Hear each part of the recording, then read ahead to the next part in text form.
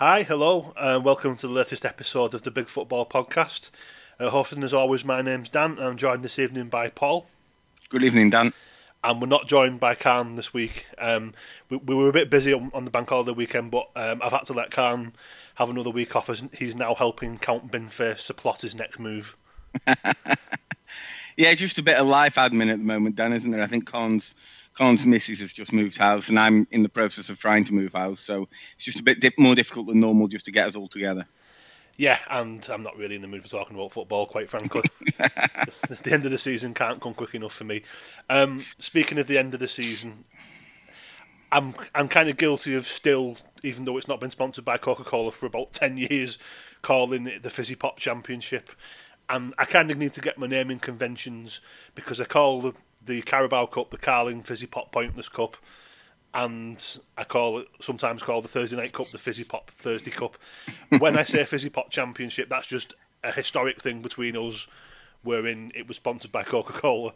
I love the championship. I notoriously do not love the League Cup or the Europa League.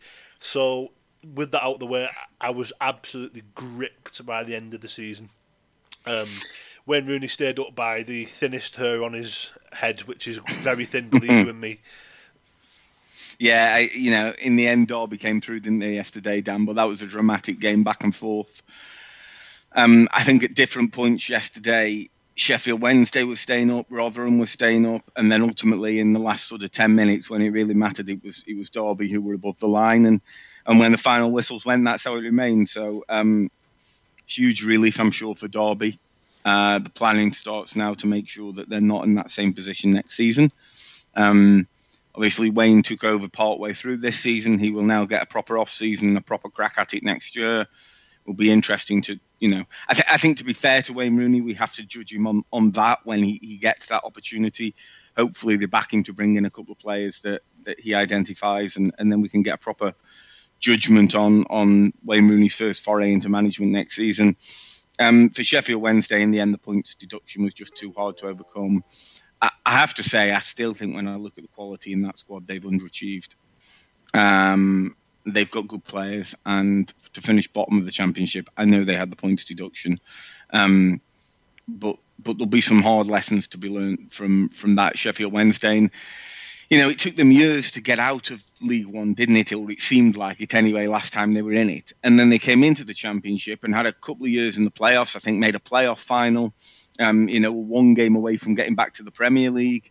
And it's sort of all fallen apart again. And, the sanctions for breaking financial fair play are fair as fair can be.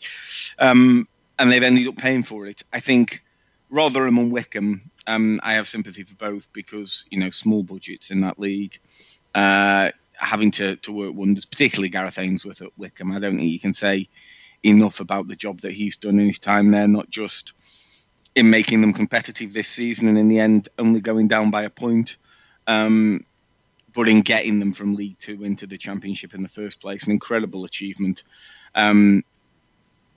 If there are clubs out there in the Championship looking for a manager this summer, I'd be amazed if they don't pick the phone up to Gareth Ainsworth. Because didn't Wycombe as well lose something like 7 of their first 9 or something silly like that, Dan? And then the second half of the season, they've got to grips with football at this level, and you've got to think Ainsworth, given an opportunity with a slightly better level of player and maybe a slightly bigger budget, would have a chance to be a really successful manager. Well, I've had my eye on Wycombe for a while, purely and simply because my lad was a mascot at Bolton just before lockdown last season, and they were playing Wycombe, so I got a good look at Wycombe that day, and I thought, they play good football. I was also struck by Gareth Ainsworth's status quo leather jacket, which he continues to rock even on Soccer Tuesday or whatever he manages to get on. I've had my eye on Wycombe for a while, and they've only just gone down in the end. I think they went down by a point. I completely agree with you that Ainsworth's done a fantastic job, and if he doesn't go, you would think that they will be back again, or certainly be right in the mix to come back out to League One. Yeah, you would. I think they'll be competitive in League One next season. He's just a good football manager, isn't he? At the end of the day, and the proof is in the pudding, and as you say, very unlucky in the end to get relegated. If we look towards the playoffs, then Brentford and Bournemouth were my two favourites to get to Wembley, and they've managed to draw each other.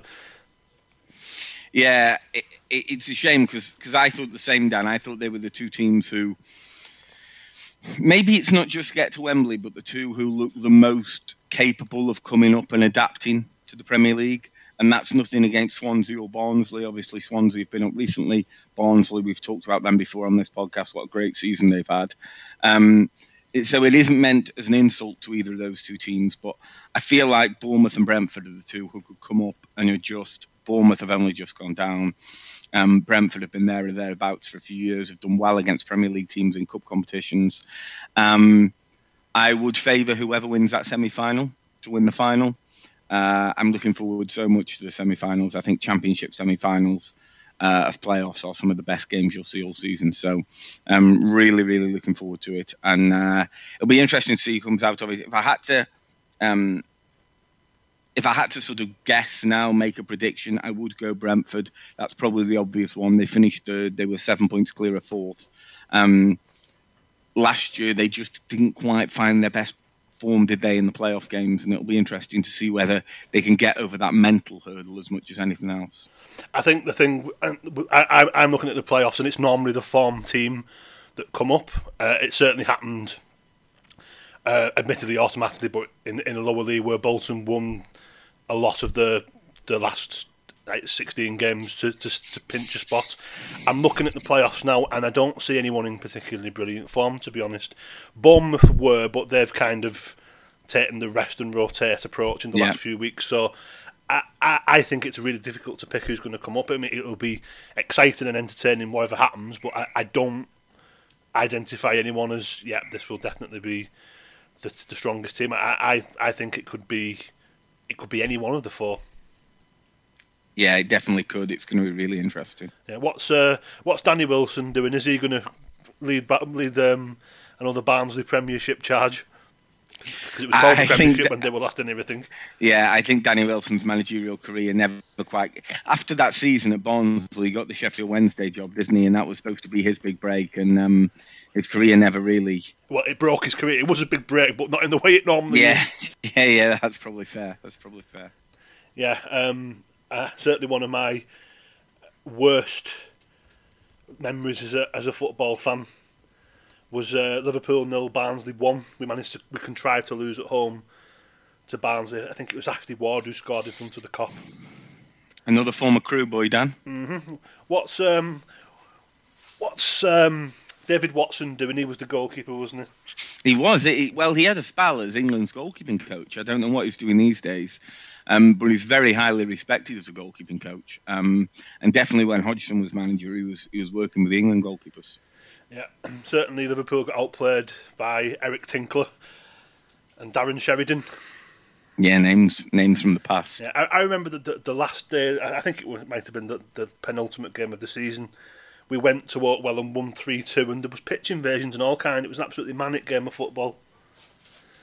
We were wearing that absolutely hideous yellow shirt with the red V collar. I remember the one. Yeah. Anyway, before we get accused of bringing it back to Liverpool, which I always seem to do because I can't help it, League One, kind of a bit of a less dramatic day. All of the relegation spots were decided. The 2 automatic promotion spots were decided. Today it was just a case of do Portsmouth. It was Portsmouth and Oxford, wasn't it? Oxford or Charlton. Or Charlton, yeah. Who did their bit. Portsmouth lost 1-0, very tepid and quite timid performance from them, to be honest. They didn't deserve to win. They lost 1-0 to Accrington. Oxford did their job. They won 4-0. I think that Charlton did their job as well, but the goal difference was far, far inferior. Yeah, I think Charlton ended up winning, but I think Oxford have nicked that 6th spot. They have, yeah. I kind of get the feeling maybe eventually this is Sunderland's turn in those League One playoffs. But never guarantee anything with Sunderland would be my recommendation. I think the right two teams have come up automatically. We've talked about that previously. I think Peterborough and Hull were the two best sides. I fancy Sunderland to come up out of the playoffs. I'd like to see Oxford do it. I actually tipped Oxford to come up through the playoffs last year, and I was probably a year or two early on them. They just hadn't quite got themselves to that point yet where they were ready. But Cole Robinson's the manager there, and people will remember him from his good spell at Milton Keynes Dons when he was, touted for some quite big jobs. And then eventually he did move on, and things didn't quite work out at Charlton in his next job. But he's done a really good job over the 2 or 3 years he's been at Oxford now, and a chance to get back into the Championship, which it's a long time since Oxford have played in the second tier. You're going back to mid-90s, I think. So, again, love the playoffs. We'll really enjoy watching those semi-finals. I'm not being very original here. I've picked Brentford, who are probably the favourites, and Sunderland, who are probably the favourites. But there we go. No doubt I'll be wrong. At the other end of the table, as you said, Dan, long since decided. I think when you look at those teams that ended up in the relegation mire, and it's the same with Sheffield Wednesday in the league above, so often what you end up seeing is endless managerial changes. I think Swindon, we all know what happened with Richie Wellens. He left to go to Salford. That didn't last long at Salford. He got sacked. It never seems to last long at Salford. No, and then Swindon appointed John Sheridan, and it never seems to last long anywhere for John Sheridan, and he got sacked. And it's just been one of those seasons for the teams that went down. Obviously, Northampton only came up last year, as did Swindon. They were probably both up against it from the off. First season back in the third tier. Rochdale have diced with death probably one or two too many times now, haven't they? And that ultimately caught up with them. So, again, I would expect Swindon, if they can clear the decks, to be competitive at the top end of League Two next season. They're a yo-yo club, and to an extent, I think Northampton are probably the same. And our friend and podcast guest Tom Rostance might have a better view than me on their chances of bouncing back next year. But he's a big Cobblers fan. It's going to be interesting to see both of those teams, having had 1 year in League One, whether they can go back down and come back stronger. I think you make a good point there. I think it was difficult for all of the promoted teams last season because there was a shorter gap between promotion and the new season starting, because we had that mad rush. I completely agree, Dan. And what that meant is they had to, much more than you see promoted teams tend to do, they had to go with what they got. Now, actually, my own second team, as you will know, Crewe, I think they finished 12th in the end today, finished in the top half. Again, first season up, promoted last year. Incredible season, really, to have come 12th. I think probably beyond expectations at the start. Maybe Crewe benefited a little bit because they've had a bit more of a sort of consistency, and they've got a younger squad who've been together for a longer period. But for those clubs who've kind of built squads to get out of League Two, there wasn't much time to do that surgery that you sometimes need to then get a squad that's going to be competitive in League One. And as a result, I think Swindon and Northampton have obviously found it very difficult. And as I say, with Swindon in particular, there's some extenuating circumstances as well. I know Northampton had a manager change. I think they sacked Keith Curl, didn't they, after Christmas? But in the end, to no avail, and both fall back through the trapdoor. Yeah. Just going back to League One for promotion for a second, I'd like Lincoln to go up, but they look like they're out of steam to me. They had a fantastic first half of the year, Lincoln. But I think you're right, Dan. They've sort of limped a bit since Christmas. And it does sometimes happen that turns into a sort of Grand National horse that just stays on at the same pace and somehow sort of gets over the line in the playoffs. But ordinarily, I think you're right. The thing that tends to happen is it's the teams who've come in better form in the second half of the season that make it. Yeah, and that's quite frankly not Lincoln. But again, playoff football, anything can happen. But I would be with you in if Sunderland don't do a Sunderland should get promoted. But it's Sunderland, so anything can happen. What's Jack Rodwell doing? If we move on to not a lot, I don't think. Probably not. League Two, I've kind of been more aware of that situation because of the layout of my household. So Bolton clinched the final spot yesterday. They absolutely wiped the floor with Crawley, who had nothing really to play for, and they were joined in promotion by Cheltenham, who were already up because of results midweek, and Cambridge United. And Cambridge are my Oxford of League Two. I tipped them for promotion last season and was a year early on them. So I can't remember who I tipped this year. I'll have to go back to my predictions at the start of the season. But get your money on them for next year is probably the advice. I think Bolton were probably expected to go up at the start. They had a slow first couple of months, didn't they? But once they kicked on, their form since probably November, December has been outstanding. I'm a little bit sorry for Morecambe. I have a bit of a soft spot for him, which is, the old, I managed them once in Football Manager and did really well, took them from bottom of the Football League into the Championship. And so I've always got one of those sort of Football Manager related soft spots for them. They've had a great season, Morecambe, and I would love to see them do it in the playoffs. They're in good form as well. They are in good form. They've ended the season well. But if I've got to pick a playoff team in League Two, I'm going to go with Newport County. Newport know the way around knockout games, don't they?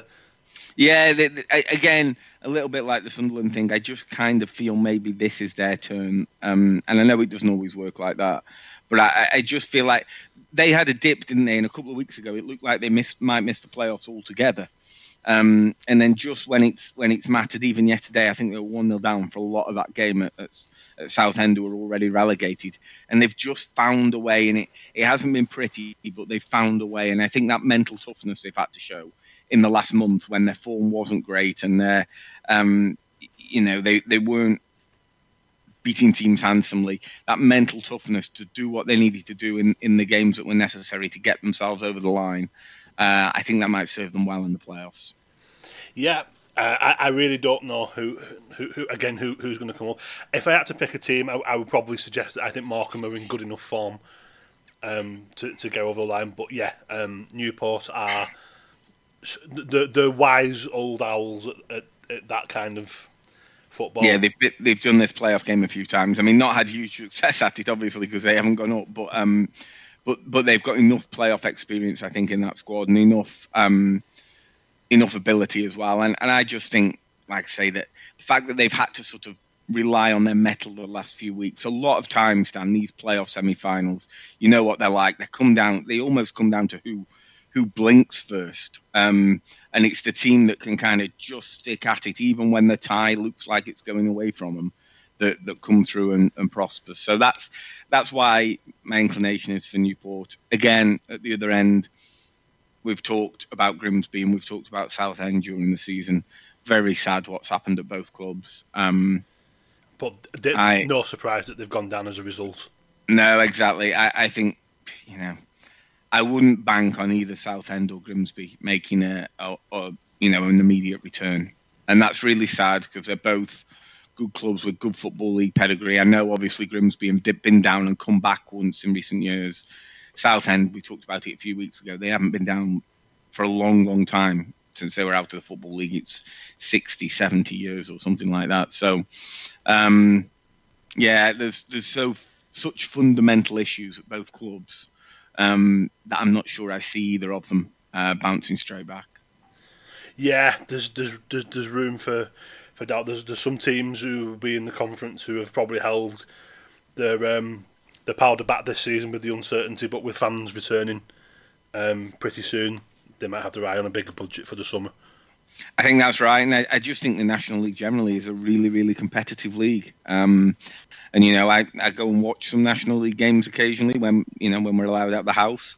But there are some good clubs in that league already. The likes of, I think you look at the top 7 of that league: Torquay, Stockport, Hartlepool, Halifax, Wrexham, Notts County, Chesterfield. They are all Football League clubs to me. Now, I know they're not in the Football League because they're in the National League, but I remember all of those clubs as Football League clubs. They're all in top 7 or 8. And it is a competitive league, and I think unless they can get the fundamental issues at those clubs sorted over the summer, they probably won't have the biggest budgets. They won't just be able to rely on being an ex-league club because, well, there's so many of them that are ex-league clubs now. Yeah, and as what the thing with the National League is, it's well behind because it had to stop. Yeah. So. They've still got some games to go before they get to the finish. Yeah, I'm just looking at the league table now. The most that's been played is 39 games. Okay. Obviously, they're a team down because of Dover's demise. Yeah. So we'll need to have a look at how that kind of works itself out. But I think you're right. There's obviously two of those clubs you would expect to come up, albeit Sutton are still up there, aren't they? But there'll be 5 or 6 of those ex-Football League clubs who've just missed out this season, who will be back up and amongst it again next year, competing with the teams who've come down. So, it'll be an interesting league to watch next season. It'd be interesting to see the final weeks of this season, of course, as well. But, I just think it isn't just that they've been bad football teams on the pitch at either Southend or Grimsby, and that's my worry for them. Yeah, it's that there are more fundamental problems. Yeah, and unfortunately, in times of financial crisis, which we are in football at the moment, those problems become tenfold more of a concern as time goes along. If we move on to other bad clubs, UEFA have meted out their punishment for the breakaway 6, the bad 6, the big 6, the not so smart, not so well enveloped in their convictions 6, whatever you wish to call them. They've been punished. Now, for me, the ultimate punishment would have been to stick the whole 6 of them in to the GM Europa Vauxhall Conference League, or whatever it's called. But there's been a bit more of a financial aspect to things. Yeah, are they fining them all 1.5%? It was 5% of 5%. Prize money. 5% of prize money. Okay. I mean, look, I think we all expected that it probably was going to be financial rather than suspensions from European competition, because that doesn't help UEFA. UEFA want the Champions League to continue to be a cash cow, A, because it makes them money, and B, because the way to keep the big name clubs in it long term is to make it more financially enriching for the big clubs, as we've talked about before. UEFA are no angels. They want the same as the big clubs want. They want loads of money in the Champions League. So, they were never going to suspend them from competitions for a year, which I saw people saying. And, I think there'd have been an argument for that, damn frankly. And as a Liverpool fan who's terrified of having a season in the Europa League and would rather not be in Europe at all, you might have preferred a 1-year suspension. It might have been conveniently timed, but I don't think that was ever a likely outcome. So not shocked by where it's ended up. Clearly, we'll need to see what happens next.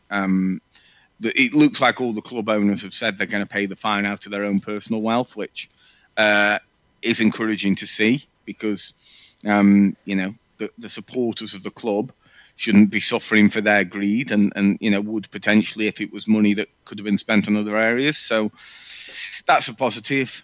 Shows at least that there is some level of accountability being taken. But again, as I said the last couple of times we've spoken about this subject, Dan, I think it failed this time in this model, in this format.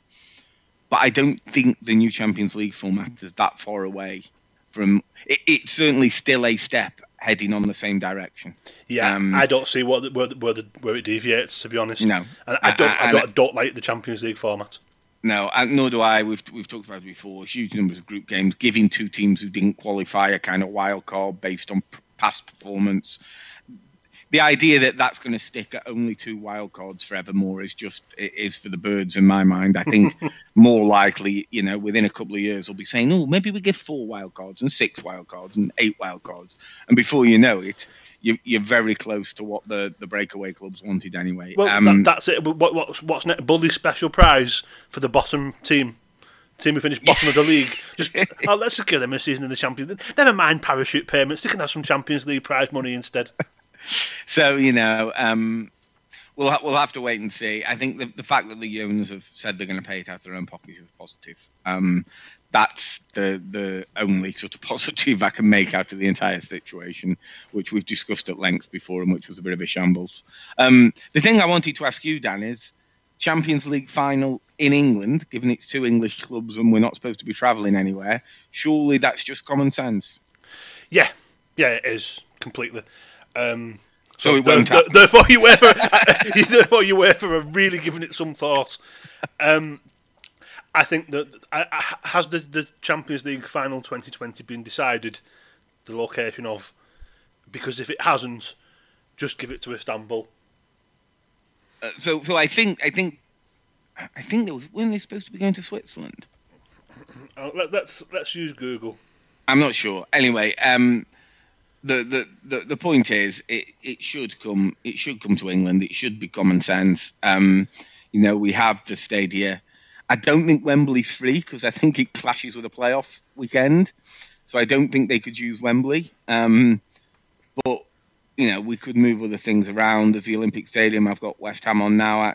That's clearly a pretty big venue that you could fit enough people in. I don't know whether it's got the required status. I know Old Trafford's a category 1 European stadium. Whether people would think that was too much of an advantage to Man City if you hold the final down the road at Old Trafford, I don't know. But there's a Millennium Stadium. There's Hampden if you want to go to Scotland. I just think in a world where there's a global pandemic and we should be limiting unnecessary travel, making two English clubs play a Champions League final somewhere other than England doesn't make a lot of sense. Firstly, given Manchester City's record at Old Trafford, I am very much opposed to them playing there. It's a difficult one. You could make an argument to play at Anfield. I don't want to see either of those teams lift anything at Anfield. And if the owners have got any sense, they'll see that and not try and bid. I'm sure you'd feel the same. Yeah, I'm not sure if Anfield's a Cat 1. I don't think the Emirates is a Cat 1 either. I think they're both Cat 2. So Talking about wild cards, what about Goodison? I mean, Dan, I'm a big fan of Goodison. I like an old rickety football stadium where the toilets smell and the ground shakes when the home team score. That's my kind of football stadium. I think UEFA would have kittens about the prospect of playing their final there. Yeah, I'm not so sure the theatre of beams is ready for that. The Champions League final in 2022 is penciled in for the Gazprom Arena, which is St. Petersburg. But that's for next year, 2022. Yeah. So what I mean is that they can't just say, "Oh, well, I suppose they could delay it a year and say, right." But I think this year is Istanbul. That's right. It is, yeah. So it's just a case of first for Istanbul's won it. Right. They should host the final at some point. It just might need to be 2023's final instead. Got you. I think that's right. I think clearly, if we're taking it off Istanbul just because the circumstances are the circumstances, then it should still go back to Istanbul at the first opportunity. That's clear. Yeah. Let's go for the 1990s FA Cup semi-finals. Just play it at Villa Park. Again, some of the great FA Cup semi-finals that we remember were played at Villa Park. It's not the way it's done these days, is it? But I remember a great FA Cup semi-final being played at Highbury between, was it Chelsea and Wimbledon, I think. It rings a bell, certainly. Liverpool Portsmouth was at Highbury in 1992. Yeah, so, I remember the days when we used to play the semi-finals at other neutral grounds. I loved it, but it's never coming back. So, I'll just, I'll give up on that one, Dan. I think there's enough arguments for things that haven't gone the wrong way yet to try and argue about causes that are already lost. Got to be honest, Paul, I think the prospect of playing the game at Highbury is a little bit remote. Yeah. I think the residents may have a bit of a problem if the balls keep flying through their window. I think some of the residents might be a bit more mobile than Roberto Firmino, and probably more mobile than Thiago Silva, more relevant to that. But it's going to be interesting to see. For my money, it needs to be played in Britain somewhere. Yeah, I think it should. Yeah, and we can't even say, well, what about Dublin, because Ireland are in a different stage of recovery to us, and they're still in lockdown, aren't they? They're not on the green list even. That's right. Yeah. So we can't just say, well, let's all go to the. Excuse me, we can't just say let's go to the Aviva. I've just got a list up here, Dan. I was calling the top rank Category 1, of course. UEFA do it the other way around. The top rank of stadiums is actually Category 4. It goes the other way. You count down rather than up. Anyway, leaving that aside, what I can see on the list for the UK is the Millennium Stadium, Cardiff, Old Trafford, Manchester, and Wembley Stadium, London. So it would have to be one of those three. And if you're taking... I can't even see Hampden, although I thought Hampden was. Oh, yeah, I've missed Hampden. Hampden is there. So they are the 4 stadiums, essentially, that are ranked as high enough category for UEFA to play a final there. If London's busy with a playoff game that can't be moved, and it would be a bit harsh to say to whichever division it is, sorry, mate, your playoff final's been bumped. But if London's out, then you're looking at Cardiff... Hampden Park or Old Trafford, and Old Trafford would probably be out, wouldn't it, if we think about it from the perspective, as you've already said, of locality to Manchester City. So that does make it a bit trickier, because politically you've then got to get Nicola Sturgeon or Mark Drayford to be content with an influx of UEFA delegates who will no doubt still attend into their cities. Whereas I think convincing Basel wouldn't have been too difficult, but you'd have just said, we'll stick some money in the kit. He'd have been all over it, but it might be a bit trickier elsewhere. I just think common sense should prevail, but as we know, it rarely does. Just tell Nicola Sturgeon that Jade Franson said that she's not capable of hosting an event. But we don't want to go down that particular rabbit hole, do we? As Everton take the lead at West Ham. Oh, I must be a little bit behind you. Yeah, I'm still on a slight delay, Dan. I've not seen that goal. There we are. I'd obviously paused just before the kickoff, and as a result, I'm a few seconds behind. That's a big goal, because obviously with Leicester's result the other night, and we were talking about it before we went live, if West Ham could win their games, I think West Ham would make the top 4. But obviously, in order to win games, you need to score more goals than the other team. So far, not so good. Quite. If we move on to our next topic, then, a team that will not be in next season's Champions League for certain is Arsenal. I did watch the game on Thursday night, Paul. Very, very meek exit to Villarreal, I thought. Never really got going. Mikel Arteta has kind of been linked with the Barcelona job. Not seen that recently. Where does he go for me, and where do Arsenal go for me, for that matter? No, it was a very over the 2 legs. To be honest, Dan, I think 2-1 flattered us, and not Villarreal. I thought the first half of the first leg they were comfortably better than us. The second half of the first leg was a scrappy game, and then the other night, while I thought Arsenal had a lot of the ball, I thought the team that looked more likely to score. I know he hit the post a couple of times, but the team that was more likely to score was Villarreal. So it was a really disappointing performance. I thought Arteta got the tactics wrong in both games. He played with the false 9 in Villarreal last week, which we'd never done before. And then he changed the system again on Thursday night, and rather than playing the kind of 4-2-3-1 we normally play, he played like a 4-1-4-1 with Partey as a kind of single sitting player in midfield. And as a result, at times it felt like we got 5 attackers up the pitch, but nobody to get the ball to them. And we really, really struggled to play with any urgency or any fluency at all. I thought probably the first 10 minutes of the second half, I thought, right, we've come out with a bit of energy to us. That slowly dissipated, and it was, as you say, a really meek exit.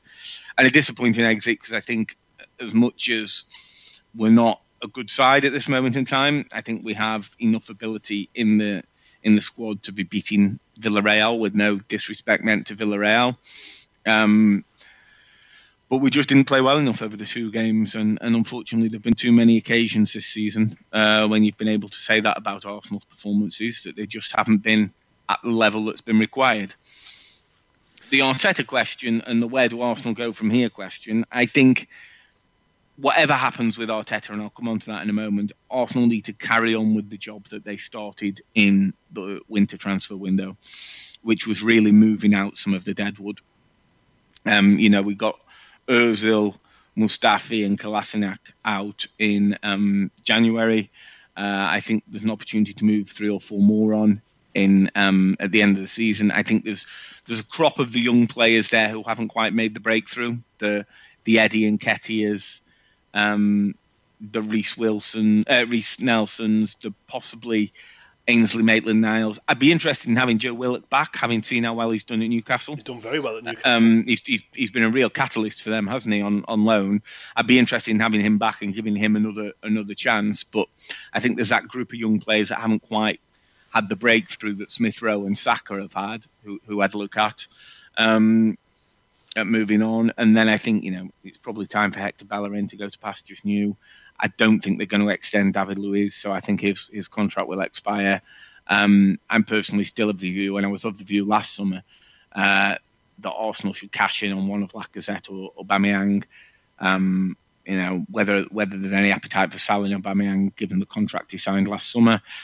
Not sure. He's 31. How much money would you get for him? Lacazette's 30. Similar question. I think Lacazette's only got a year left after this one. So I think they have to probably move one of those 2 centre forwards on. That will likely come down to how much trust they have in Martinelli to be a kind of backup as a centre forward option next season. They've used him mainly wide so far. But I think that's critical. Almost before you get to incomings, they have to continue the job of moving people on who are on wages, bloating the squad, and not really adding a great deal. I might be harsh and put Nicola Pepe and Willian in that same category. We're not going to get anyone to take Willian's contract on. That would be an absolute miracle. But it was a bad signing from the off, and I spoke about that when we did before the season preview and why I didn't think that was a good move. You wouldn't get much back for Pepe, but for me, he's had his chances and not delivered. I've not seen him do anything worthwhile. And I think Smith Rowe and Saka and the little bits and pieces that you've seen from Martinelli and even the bits and pieces we've seen on loan from Martin Odegaard, although I didn't think he had his best game the other night, have certainly given me more encouragement than Pepe's performances. So, with regards to Odegaard, Paul, sorry, just to come in there. Yeah, by all means. Do you think, number one, Arsenal will try and keep him, and number two, is that likely to happen? Because from everything indicates that he's going back to Real Madrid, and Real Madrid have been suitably impressed by his performances. Yeah, I think Arsenal would be interested. I don't know if he's their first choice. The stories in the paper this weekend are that they will want to go back in for the boy from Lyon, whose name I can't say. Aouar. It sounds like you've dropped something on your toe, Dan. I think that will be their first preference, but they clearly want to add another player of that type, a kind of number 10 type. I know Odegaard's done well. I think he hasn't quite picked up where he left off, having had the little spell out injured. But pre-injury, we think back to that game at West Ham when we were 3-0 down, and he was sensational in the second half. And he had a couple of really good games around that period. So, I think that's a question that they'll need to solve, whether it is with the French boy or whether it's with Odegaard. They will want someone in that number 10 position. They are actively looking for a right back, I believe. They need another left back because Kieran Tierney's excellent, but he does miss the odd game injured, and at the moment he's the only left back in the squad. We've seen Granit Xhaka playing there, which you don't need to be a genius to work out that's not a good idea. So I think from a squad perspective, that's where they are. I think I'll also say, Dan, they need more out of Thomas Partey. He has not played like a £50 million midfield player. I thought, again, while he was asked to do a lot the other night, and that probably wasn't entirely fair on him, I thought he was poor. He was very poor in the first leg at Villarreal. The second goal was him just not doing the basics and tracking his man at a corner. They need to get more from him. I think he's been a disappointment for the money they spent. Again, he's had injury problems. We've talked about that before. He doesn't look still to me as though he fully trusts his body. But that's going to be a critical position because I still think in central midfield they probably need one more. But they also need to get better performances, more consistent performances out of Partey. So they need 3 or 4 players. my personal view on Arteta, and I think the club's view on Arteta at this moment in time, is that he should get another season. I think Arsenal have had so many changes in the last 3 or 4, 5 years, really, going back to kind of the first contract extension Wenger signed after the Chelsea Cup final win. And then they had that one summer of kind of this was going to be all in with Wenger, and then he went the next year, and then they had 2 summers of Unai Emery, and then we had the aborted summer last year with Arteta. We've had 3 or 4 different people as the kind of transfer gurus in that time, from the fella from Dortmund whose name escapes me, and then Raul Sanilli. No, not Zorc, his understudy. Name will come to me at some point. Diamond Eye was his nickname. I can't remember what his proper name was. Edu. And then obviously Edu now. And you just kind of think it'd be nice to have the same manager and transfer guru in charge for a second summer, let them continue the process they've started. I also think when I look at the league table, a win today, okay, we shouldn't take anything for granted with Arsenal at the moment. We play West Brom at home later. If Arsenal win that game, they go 9th. When I look at the teams above them, the only one who I'd have said at the start of the season isn't probably ahead of us is West Ham, who've had a great season and outperformed everyone's expectations of them. You look at the other teams at the start of the year, and you probably would have thought they'd be ahead of Arsenal. And I think that's that's kind of where we are at the moment. I think probably Everton as well might be above us. So there's maybe the 2 teams in this game that's on now. But you look at the rest and they should be above us. So we kind of have to realise a little bit where we are as well. It is a big job. We are still early in the turnaround. But we need to stop making bad decisions, and we need to start having summers where all of our signings hit. And I've just talked about Partey. I thought Gabriel was brilliant until he had the COVID at Christmas time. He hasn't quite picked up in the same form in the second half of the season, but I'm pretty confident we'll see more of what we saw early on from him next year. Will Saliba come back from his loan and play? Who knows? These are guys, just those 3 I've mentioned there, Partey, Gabriel and Saliba, that we've spent 100 million on over the last 2 summers on those 3 players. And at the moment, we haven't got enough for that 100 million. With Saliba, you've got nothing. Well, Saliba, he hasn't played a competitive game for us. So, that's where we are. We can't keep having windows where we're throwing away hundreds of millions of pounds. We've talked about Pepe, 72 million. It isn't anymore that Arsenal haven't spent money. They've just spent it badly. Yeah. And they can't afford to do that again. I think the one exception I would make to my general view that Arteta should get another crack, for as much as anything, because I don't think change for change's sake helps anyone. But if the rumours that Arsenal could get Allegri are true, then Arsenal should fire Arteta and appoint Allegri. I thought Allegri was the guy who should replace Arsene Wenger. He is, to me, a top 5 manager in world football. If he is available and wants the Arsenal job, Arsenal should give it to him. Now, he talked to the club when Wenger left, and they obviously weren't on the same page at that stage. He still had a job at that stage, don't forget. He was still at Juventus. He hadn't actually, or maybe he just moved on. I can't remember. I think he actually did one more year after that at Juventus, as I remember. He wasn't out of work. So whether that changes the dynamic now and be willing to have that conversation, I don't know. But I kind of feel like a little bit like Liverpool did when Jurgen Klopp was available, and they sort of thought, well, we've got a chance to get Jurgen Klopp. It's not that we're desperate to sack Brendan Rodgers, but we've got a chance to get Jurgen Klopp, so we're going to definitely make the change.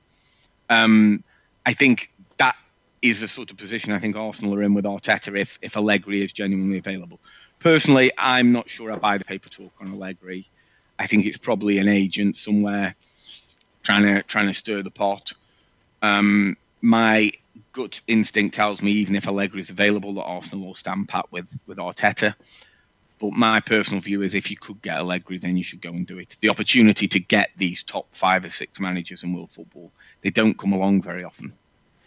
Yeah, no, you're completely right to draw the comparisons with Jurgen, who we sacked in the October, and Sorry, no, we sat Brendan Rodgers in. Yeah. Unless something's happened in the last hour, Dan, we're in May and not October. We sat Brendan Rodgers in like October, and like Jurgen had left Dortmund in the summer. In the summer, and he wanted a break. Yeah. Now you can't discount the fact that Liverpool spoke to.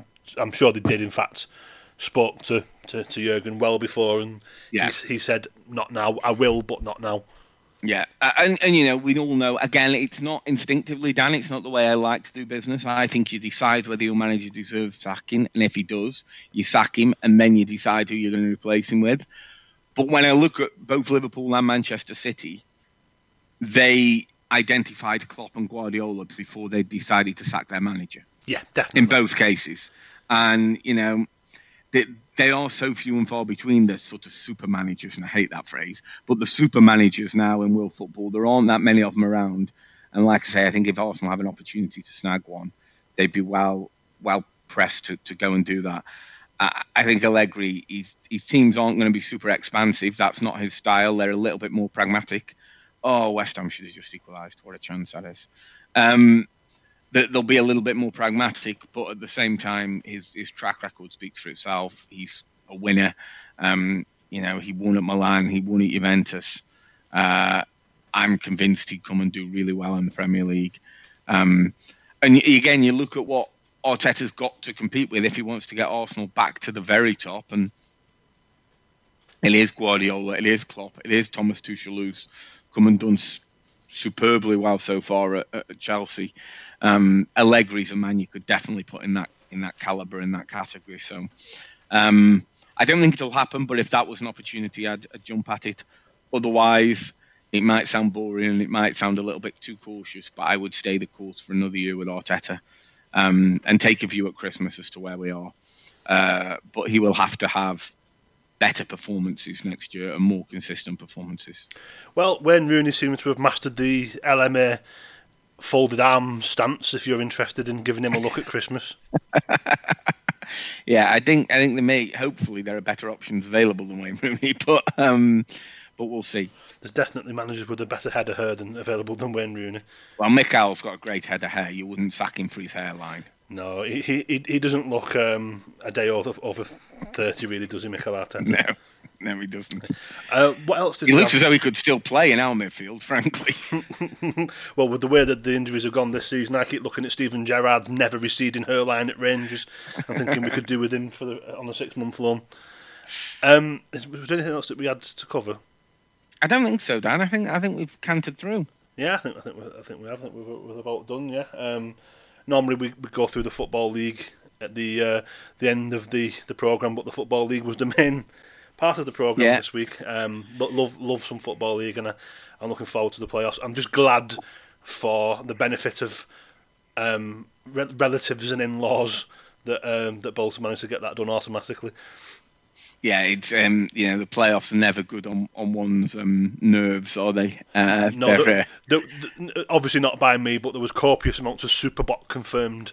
Sorry, copious amounts of Superbot consumed in my house yesterday. Yeah, and with good reason. Yes, yeah, and do you know what? Yeah, I mean, just one thing I meant to ask with the playoffs. I'm guessing, and given that the Monday the 17th is kind of this magical date where you can get 25% capacity, I imagine that the playoffs are going to have fans. I imagine they are as well.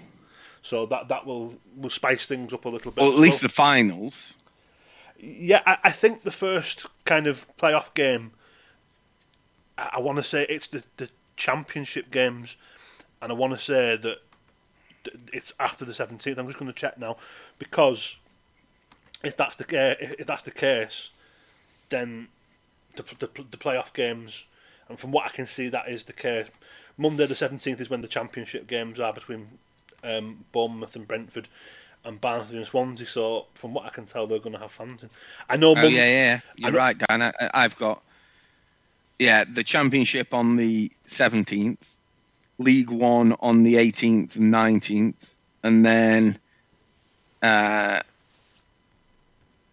So League One play 18th, 19th, 21st and 22nd. The second legs of the championship are 22nd as well. So yeah, it looks like that week, doesn't it? That week that fans are back in. I don't know if they've planned it for that purpose, but it looks like that's when the games sort of come together. And then the finals are in their traditional slots on that end of May bank holiday weekend, Saturday Championship, Sunday League One, Monday League Two. It used to be the other way around, and it was much better when it was. Famously, the Championship, that great Sunderland-Charlton final, was that 99? I think so. Was on the bank holiday Monday that was 4-4 and went to penalties. I remember that really clearly. One of the reasons that I've often had a soft spot for Bolton before I met Joe was Bolton 4, Reading 3, which was the playoff final in, I want to say, 1995. I think it was 95. And the irony around that, the reason it was 95 that I remember it is because Bruce Rioch then left to become Arsenal manager, and he was our manager 95-96. That was his one season. But also, the irony of that final was Reading had finished second. Yes, they had. But it was the year they were reducing the Premier League from 22 to 20, so only one team came up automatically. Yes, I remember it well. Yeah, and that was one of the first playoff games I can remember. But it's long stayed in my memory as being one of the most exciting games, and it kind of set a benchmark for Championship football. And, yeah, it's always been that way. Just one quick thing about that May the 17th day. I think it might be kind of deliberate planning, because the Super League games, and I mean Rugby League, not the Super League, this has already long since been abandoned after 2 days. The Super League games for the weekend have actually been delayed until Monday the 17th because we can get fans in. So I'm in a ballot. I might be able to go to a game of rugby on the 17th of May. Those games were delayed specifically to get 4,000 fans in, which is 25% capacity. Yeah. So, no, it may well be deliberate, and if it is, great, because I think the playoffs with a bit of an atmosphere, with a few fans in the stands, even if it's nowhere near capacity, that's got to be a good thing. Yeah, I mean, I was watching the Portsmouth game before, and I could hear the jabroni with the bell. He was stood outside the stadium ringing that infernal chime thing. In vain as well by the end. There was no prospect of Portsmouth winning that game at all. They were pretty poor, and whether the Cowleys decide to take that job on permanently or not, I don't know. But yeah, that'll be the question, won't it, to Portsmouth? Because they had that initial bounce when the Cowleys took over, but then they've just sort of fallen at the last, really, in the last couple of weeks, and be interesting to see whether they take that job or whether, in fact, Portsmouth offer them that job or whether they move on. Well, Harry's not busy. I think I think he is now, isn't he? Isn't he doing this TV show with Jamie and that big fat comedian fella? Is that James Corden? No, the one who's very cockney. Apparently, he's Redknapp's mate. Oh, I have no idea. I kind of, if they're not on Mock the Week, I don't really tend to pick up new comedians these days. I think he's named Tom something. But yeah, it'll be interesting to see. Yeah, but I think Harry, whilst Harry might be welcome back at Portsmouth, I don't think it's going to happen anytime soon.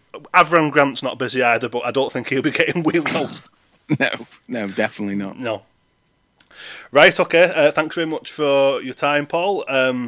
We hopefully Khan will have been released by Count Binface by the next time that we convene. But I'd just like to remind you all that the Big Football podcast is available to download on Podbean, iTunes, Spotify and Amazon Music. You can subscribe, and every, not weekly at the moment, show will be delivered directly to your device, and we might have some more Count Binface stories for you next time.